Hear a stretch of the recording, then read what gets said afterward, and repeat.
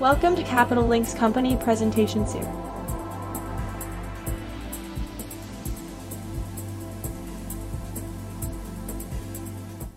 Welcome to Capital Link's company presentation webinar series. In this series, senior management of listed shipping companies provide an update on their operations, business development, strategy, and sector outlook. I'm Nicholas Bornolis, president of Capital Link. Capital Link is an investor relations firm also active in event and conference organization. We work with several public and private shipping companies, including companies featured in this webinar series. We're actually working with D'Amico International Shipping as their investor relations advisor. As noted in our disclaimer, these presentations are purely for informational and educational purposes. They do not constitute investment advice or advice of any kind, and Capital Link bears no responsibility for them.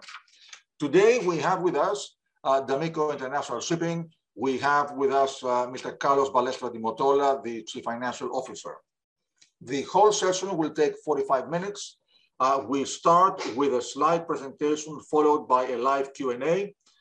Please submit your questions through the Q&A button at the bottom of your screen. Please include your name and company affiliation. And alternatively, you can email your questions to us at webinars@capitallink.com. Thank you for joining us. I'm turning over the floor to Carlos. Thank you, Nicholas, for inviting us to participate in this event. And good afternoon to everybody participating from Europe, and good morning to everyone participating from the Americas. I would guess it's quite safe to say there's no one participating from Asia. But if there is someone, I hope we will be giving you a rosier picture than recently about the product tankers market, and we will be able to put you to sleep soon. Well, proceeding into the presentation, just a brief overview of our fleet for those of us that don't know us that well. We are specialized in product tankers. We control 37 vessels, most of them owned or in bareboats. The bareboat vessels for us are just alternative financing arrangements, and some of them are chartered in, mostly long-term chartered in, and one short-term chartered in. Just over 2/3 of our fleet is MR, and then the rest equally split between LR1s and Handys. We have a modern fleet, 22 new buildings ordered since 2012, and that were delivered by the end of 2019, mostly IMO class. We pride ourselves in the quality of our technical management, which allows us to employ our vessels with first-class counterparties, including the most demanding oil majors. In terms of CapEx commitments, as previously mentioned, we had an important investment program over the last few years to which we modernized our fleet, but we are now much lighter in terms of investments. Also in terms of maintenance CapEx, we are lighter going forward. No new buildings to be delivered over the course of the next few years, and only $3 million in investments for maintenance CapEx in 2022, and just a bit more than that in 2023, around $3.9 million. In terms of debt repayments, we are also much lighter. We are glad to have refinanced all our debt maturing in 2022 by the end of last year. The last facility was drawn down in the beginning of this year. And so we now have a good runway.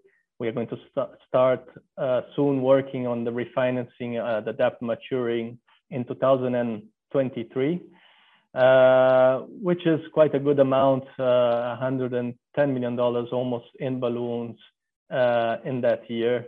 But thanks to our strong banking relationships, we don't think that is going to be an issue, and we hope to complete that this year. Going forward, we have a number of purchase options that we will be looking to exercise. These are the vessels that we have in a bareboat. We have 8 of these left. One of these options we already exercised, the one for the high priority. There are still 8 which can be exercised. They are all in the money today, and 7 of them can already be exercised. One can be exercised only from March 24. They are all very flexible options, except maybe for the Cielo di Houston, or for which we only have 2 exercise days. So the other ones can be exercised with 90 days notice at any time. We will be looking to exercise these options at the right time as a way of deleveraging our balance sheet, reducing our break-even, and making the DIS more competitive throughout the shipping cycles. In terms of contract coverage, this is one of the pillars of our strategy. We always want to have around 40 to 60% of our fleet covered 12 months forward. So the purchase options, again, 7 of these can be already exercised out of the 8. Going forward, the coverage, we always want to be covered between 40 and 60% 12 months forward. We have 44% coverage now for Q4 21, which is, 44% coverage for Q1 22, which is a good figure, given the markets are not particularly strong still right now. It's good we ended the year with a strong market. We have a much stronger market. We finally saw some effects of the winter market, and we had a strong December. But the markets have slightly weakened since. So we are glad that we have this coverage for the Q1 22 at a rate which is around our break-even. For Q2 22, the coverage goes down slightly, but the average rate of the coverage increases. And so for the whole year, we are covered at 27% at a rate which is slightly above our break-even. And the good thing is we are quite exposed to the spot market in the second half of the year and in 2023. So hopefully that will work out well, because the market will start improving. We are quite confident in the second half of the year, and especially in Q4. And then we are looking at quite a strong 2023. The percentage of our fleet, which is eco, has been rising. So, and this is expected to continue. This trend is expected to continue going forward. Our fleet has been falling slightly as we have had to sell some of our vessels to shore up liquidity and to strengthen our balance sheet. Nonetheless, our spot exposure does increase over the course of the next 2 years. And therefore, we will reap big benefits from a stronger market, which we expect in the second half of 22 and in 2023. We also have worked a lot on the cost side. We reduced we have worked and achieved some quite good results on our daily operating costs, which have declined substantially since 2018. And on the G&A front also, we achieved some important savings. And we will look to keep our fleet cost competitive going forward. In terms of balance sheet strength and liquidity position, we ended the 9 months period of 2021 with 42 million in cash and cash equivalents, and a ratio of net financial position to fleet market value of around 60%, 60.9%. Through the sales of the High Venture and the High Valor in the last quarter of this year and in January this year, in January 2022, we have further increased our liquidity and strengthened our balance sheet. So we are in quite a comfortable position to face temporary weak markets, if that were to be the case. Going forward, the asset values have started moving up, especially new building prices, but 5-year-old vessel prices and 10-year-old vessel prices are still well below their peaks, and so there's substantial upside there for us to capture. Quick overview of what is happening on the COVID-19 front and the Omicron variant in particular. Here we have some statistics relating to the UK, where we compare the current wave of cases to that which occurred in the beginning of 2021 as a percentage of those cases. And we see that the number of cases rose dramatically towards the end of 2021, but there's also already an ongoing quite steep descent. The contagions spread so fast that it is likely that there is already some herd immunity effect happening in some parts of the UK, which is contributing to this decrease in cases. And of course, the statistics relating to the patients and the deaths are much more favorable than they were in the beginning of 2021, despite the much higher number of cases. And that is most likely because of the variant is less lethal, but of course also because of the widespread vaccination of the population in the UK. So I think this is overall very good news. Most countries in Europe are a few weeks behind the UK in terms of contagions for the Omicron variant. We are starting to see in some countries a plateauing of the number of cases, and so hopefully we will have a more positive dynamic going forward also in these other countries, which means that by the spring of this year, we will have most likely a much more favorable situation for travel in particular, which is an important component of the demand for refined products. So moving on, here is just a quick overview of the demand picture. As we know well, I mean, the COVID-19 outbreak led to a very dramatic decrease in demand for oil of 8.7 million barrels. But a good part of that was already recouped in the course of 2021, where demand increased by 5.5 million barrels, and another 3.3 million barrels increase is expected this year.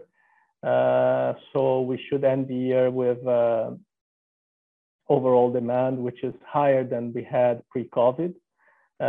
This is according to the latest forecasts of the EIA released yesterday. So they are quite bullish about the oil demand picture. In terms of refinery runs, also the recovery is ongoing, and there's an acceleration forecasted for next year. Refinery runs increased by less than the increase in demand, but they rose by 3.2 million barrels per day in 2021, and they are forecast to rise by 3.7 million barrels in 2022, which would mean that the average refining throughput this year will be slightly below that in 2019, but possibly ending the year at a higher level than we had at the end of 2019. So that bodes very well for the refined products market. Another interesting aspect and statistic that came out from their report is that they say that it is possible that the supply of oil might increase by as much as 6.2 million barrels next year. Of course, the biggest contributor would be the unwinding of the OPEC cuts. We are seeing that unfortunately there is some underperformance in the output increases relative to what is the agreed output increases, because some countries are having difficulties ramping up production. But it is possible that other countries might be able to step in to compensate the underperformance of such countries. And in addition, there are a number of non-OPEC countries, the United States, Canada, and Brazil in particular, which are going to be producing record amounts of oil, most likely in 2022. And of course, they have strong incentives to do so, given the very high oil prices that we are experiencing currently. If this were to happen, it is likely that we might go into a market which is actually slightly oversupplied with oil. So after having a market which was greatly undersupplied during the course of the whole of 2021, this might turn in 2022. Of course, there are lots of question marks here, and OPEC Plus have shown that they are very disciplined in managing their production to achieve their price objectives. So it is likely that if non-OPEC countries were to increase production more aggressively than they initially anticipated, they might decide to instead bring less oil to the market to rebalance the market. But the inventory picture is very favorable.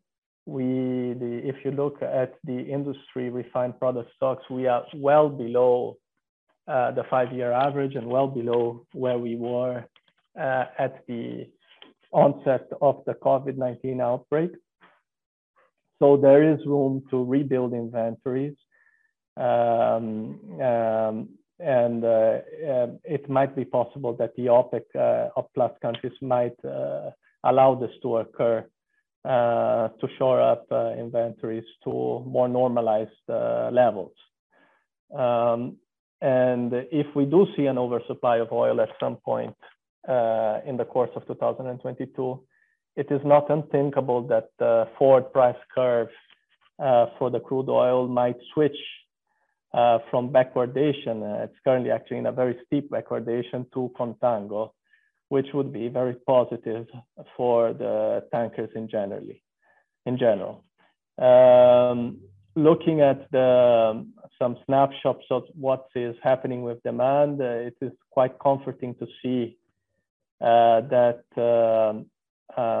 vehicles are moving very much so, and more than they were pre-COVID in many regions of the world. And trucks in particular have been miles driven by trucks are well above pre-COVID levels. But also, if you look at all vehicles, we are pretty much already back where we were prior to the COVID outbreak in the US and in Southern Europe, and instead in South and Central America, we are actually above those levels. So and this is a trend that is probably going to continue, also because people are seeking to avoid public transportation and so are using their cars more often. In terms of jet fuel demand, we are also seeing a recovery. Of course, this is the big laggard in terms of refined products. Pre-COVID, it was probably the product where the sharpest increase in demand was expected. It is widely expected that travel related to business might be a bit subdued going forward, especially international business, but that there is going to be a recovery eventually. But leisure travel for domestic and international instead is forecasted to recover quite fast. And I personally believe that we could be very positively surprised already in this summer in the Northern Hemisphere because of the dynamics that we are experiencing today with Omicron and the possibility of getting to some sort of herd immunity plus widespread vaccination, meaning that we will have a much more mobility and also desire to travel by individuals after being restrained in their movements for a very long period. This is just a longer term picture. Over the next 2 years, we are going to be seeing very fast growth in refined products demand, CAGR of almost 8%. COVID also led to quite an important change in the refinery landscape. We saw that it accelerated a process which was ongoing. There were a lot of new refineries being built in the Middle East and Asia. But the very difficult environment for the refineries created by the pandemic meant that a lot of closures, which might have taken years to occur, occurred in a much faster. Therefore, the capacity closures conversions announced in last year amounted to 1.9 million barrels per day, with an additional 0.6 million barrels per day, which is currently under assessment. Mostly of these refinery closures were in the US, 40%, but also in Europe, 11% and 15% in Australia, New Zealand, which is very good for the ton miles of our vessels because, of course, it is a region which is quite distant from most refineries, and so it contributes. It's a very positive contributor to ton miles transportation to Australia, New Zealand. We are also seeing a comeback, a slow comeback, but nonetheless a comeback of the US shale oil. It suffered greatly with COVID, and there was a change in dynamic, especially for the listed companies that are now prioritizing distribution of cash to shareholders. But the private companies are picking up the baton. And if you look at the rigs owned now, 50% are now owned by private companies, relative to 30% pre-COVID.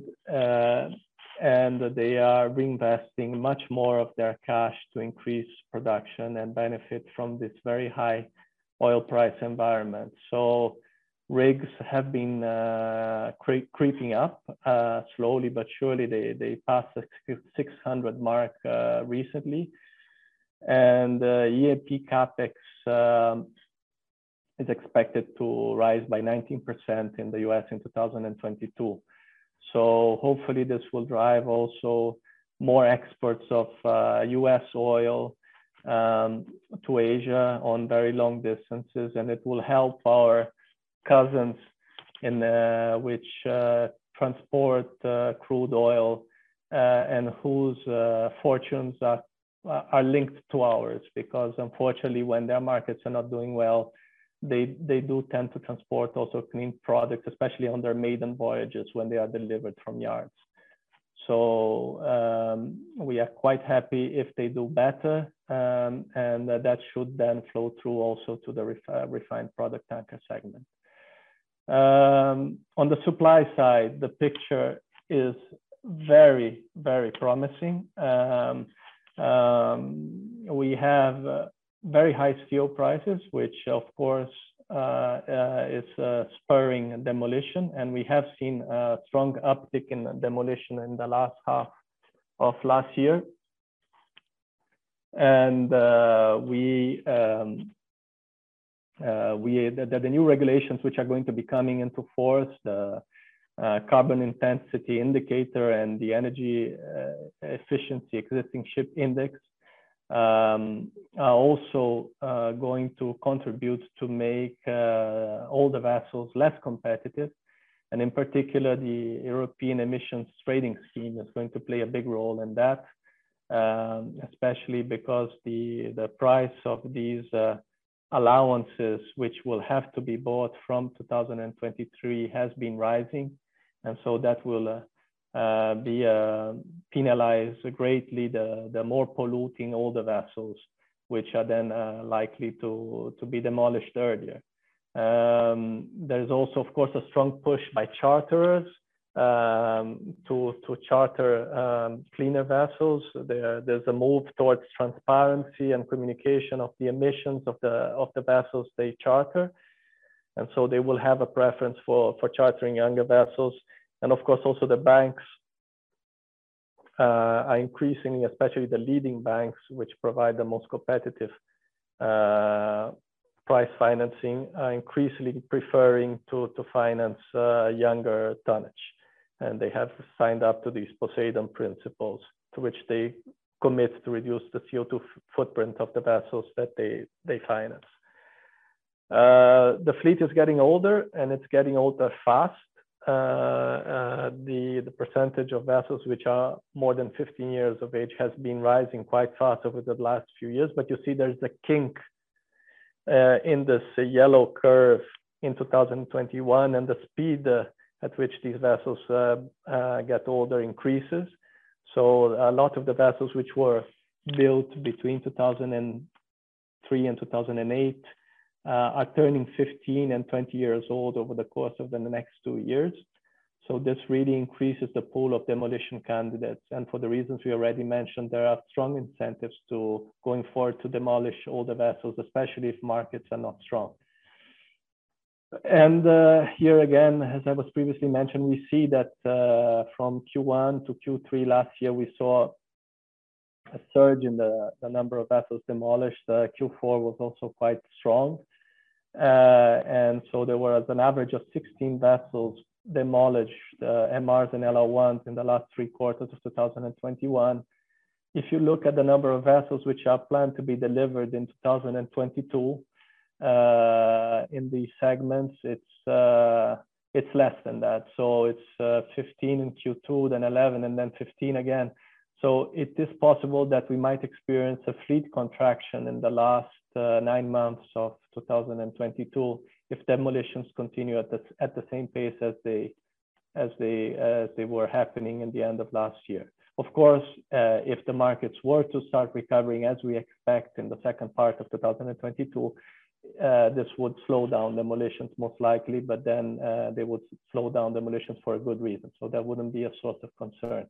It's also good to see that the number of vessels ordered has been decreasing, and that is also not surprising because new building prices have increased quite sharply. Today, new building delivered vessel MR costs around $42 million. And when we ordered our vessels between 2012 and 2014, same type of vessel would have cost delivered between $32 and $34 million. So that is a very significant increase in new building prices. Second-hand vessel prices are still at an important discount to new building prices. Even the eco vessels, 5-year-old vessels are eco vessels. They are at an important discount to the new building prices. So we don't see a flurry of new building orders arriving anytime soon. It will be rather illogical of ship owners to go and order vessels now. They are much better off buying second-hand vessels. And therefore, we expect the slowdown in the fleet growth to continue. Very slow, limited growth in 2022 and potentially even less in 2023. So basically this is the this is it in terms of the presentation, and I'll pass it over to you for the Q&A. Okay, I see here that there are quite a lot of questions that came in.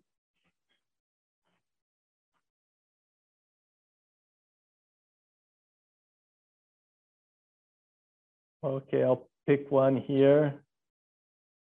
Okay, the first one is, by when do you expect freight rates to become profitable? Okay, well, I wish we had a crystal ball. I mean, this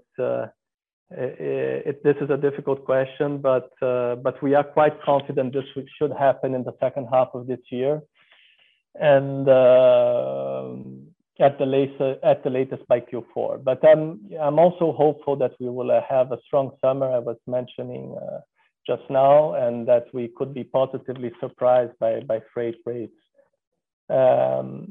already this summer. And it's a very good sign that we ended 2021 on a high note with our vessels,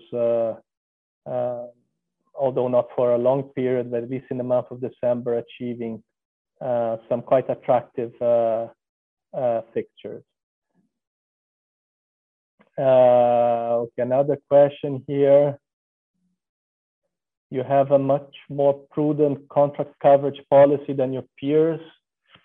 Aren't you concerned that this might penalize you in a recovering market?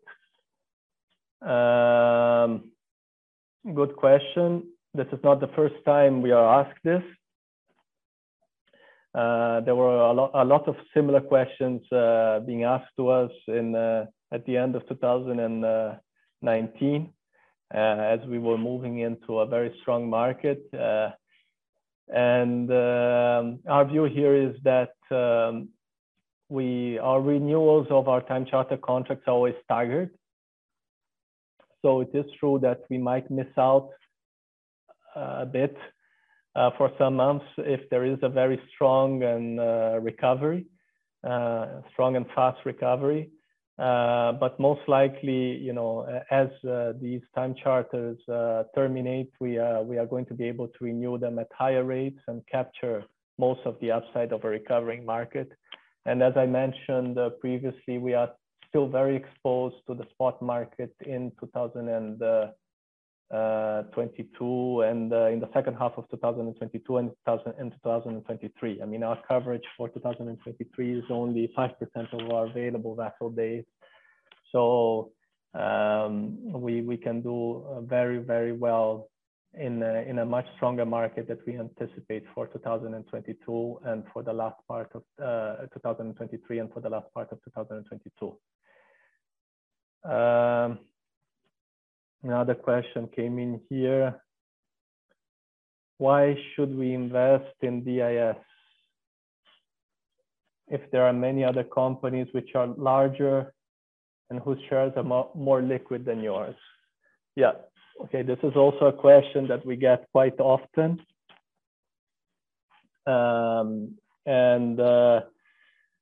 I would say we are different than most other product tanker companies which are listed, and so that is probably what makes us attractive. The D'Amico International Shipping is controlled by the D'Amico Group. The D'Amico Group has been in shipping for decades, since the 30s, and the current holding company was established in 1952. So I would say that they know what they are doing, and they have shown that they are resilient and that they can navigate different cycles and do well through different cycles. And I think that is already a very good reason to trust the D'Amico's family management of D'Amico International Shipping. But I would say also the fact that the family has so much of its own capital invested in the listed company is a very positive sign, and it's a sign of alignment of interests, because they have a very strong incentive that the company does well. And there are studies out there that show that family-run companies do, in some sectors at least, they do tend to perform better because they can think longer term. and so they can make the sacrifices which are needed short term to achieve the long term results, and not care too much about the next quarter only. And so I think that that is a very good reason to buy our shares relative to maybe other product tanker companies, which maybe have other strengths, but this is definitely one good reason to buy our share. And I would say that the quality of our technical management is also widely recognized by the industry players, by the charterers. And this provides to us some quite unique employment opportunities. We recently, for example, Bareboat chartered out one vessel on a very long and very profitable contract for 5 years, but keeping the technical management. And we do have, we have had in the past very long contracts and profitable contracts with companies like Total and Exxon, which are very demanding charterers. So I think especially in given the very strong push towards decarbonization, which touches us, but touches also our charterers, having a strong and a long-standing relationship with these players is going to be very valuable asset that we are going to be able to benefit from to find together the right projects for the future investments for this. So I think this is definitely one of our strengths. And then I already touched upon this. I think that we have a different strategy in terms of employment. We do fix more of our vessels through fixed rate contracts. This means that this reduces the volatility of our earnings, and it has proven a successful strategy over the last few years. And I think it will continue being a successful strategy even in going into a strong market. We are avoiding very long-term contracts unless they are very unique opportunities, as the one I mentioned on the 5-year bareboat charter contract. So we are fixing mostly 1-year contracts now and keeping the exposure to 2023 that we are very positive about. And finally, I think that we have also a very good reputation with the capital providers, especially the debt providers, the banks, and the providers of leasing capital. And we have benefited from that in the past, especially in Japan. We have a very good name, and that allowed us to close some very attractively priced sale-leaseback transactions from 2017 to 2019. So that is, of course, also another strength of the company. So yeah, here there's another question. What do you plan to do to reduce your NAV discount? Okay, this is another question that we get quite often. Yes, it is true that at the end of September, our shares were trading at a very wide discount to NAV of just over 50%. It's not the first time this happens. They have often traded to a discount to NAV, maybe not as wide as 50%. But it's also true that in the past, we have traded at a premium to NAV. And the discount does tend to narrow as soon as the market turns and the company starts generating profit. So I think this will happen also in this case.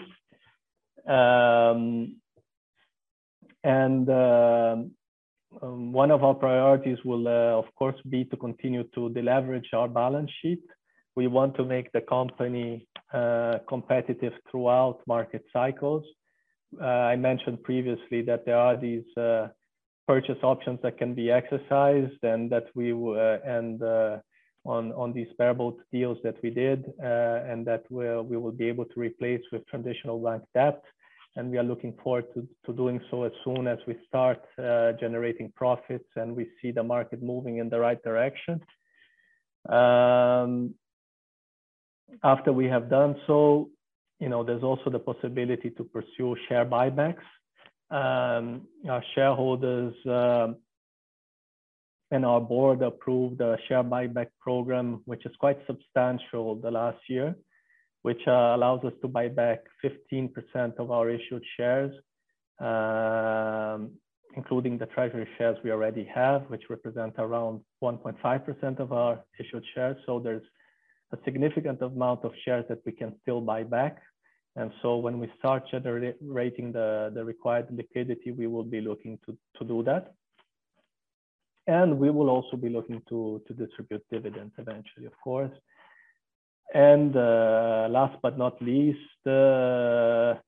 we will be monitoring the market constantly to find the right opportunities for new investments. Given the current new building prices, we don't think now is the right moment to commit to new investments, especially not new constructions. And there's also a lot of uncertainty regarding the technological developments to meet the ambitious CO2 reduction targets, which the industry will face over the course of the next few years. And so we will wait a bit for the clouds to clear in that respect before we commit to new investments. But I'm sure we will, also thanks to the close partnerships I mentioned before with our charters, we will find the right projects. And I expect them to be actually very attractive projects going forward. Well, I have one last question here. We don't have much time left. It's quite similar to the previous question, but maybe slightly different. How do you plan to generate value for your shareholders? Well, I would say the initiatives I just mentioned will all contribute to generating value, but in addition, we are looking very much at investing in technology, in making our fleet as efficient as possible. We have already a very modern fleet, as I mentioned, because we invested over $750 million in buying eco vessels over the last few years. But going forward, we also plan to install propeller boss cap fins on some of our vessels, fuel injection valves. We are looking also at the possibility of applying low friction paint to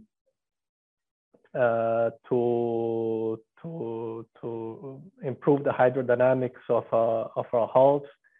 And we are looking also at investing in technology which will called EcoTorque, which regulates the engine power to increase its efficiency and reduce fuel consumption. We have a fleet performance management department,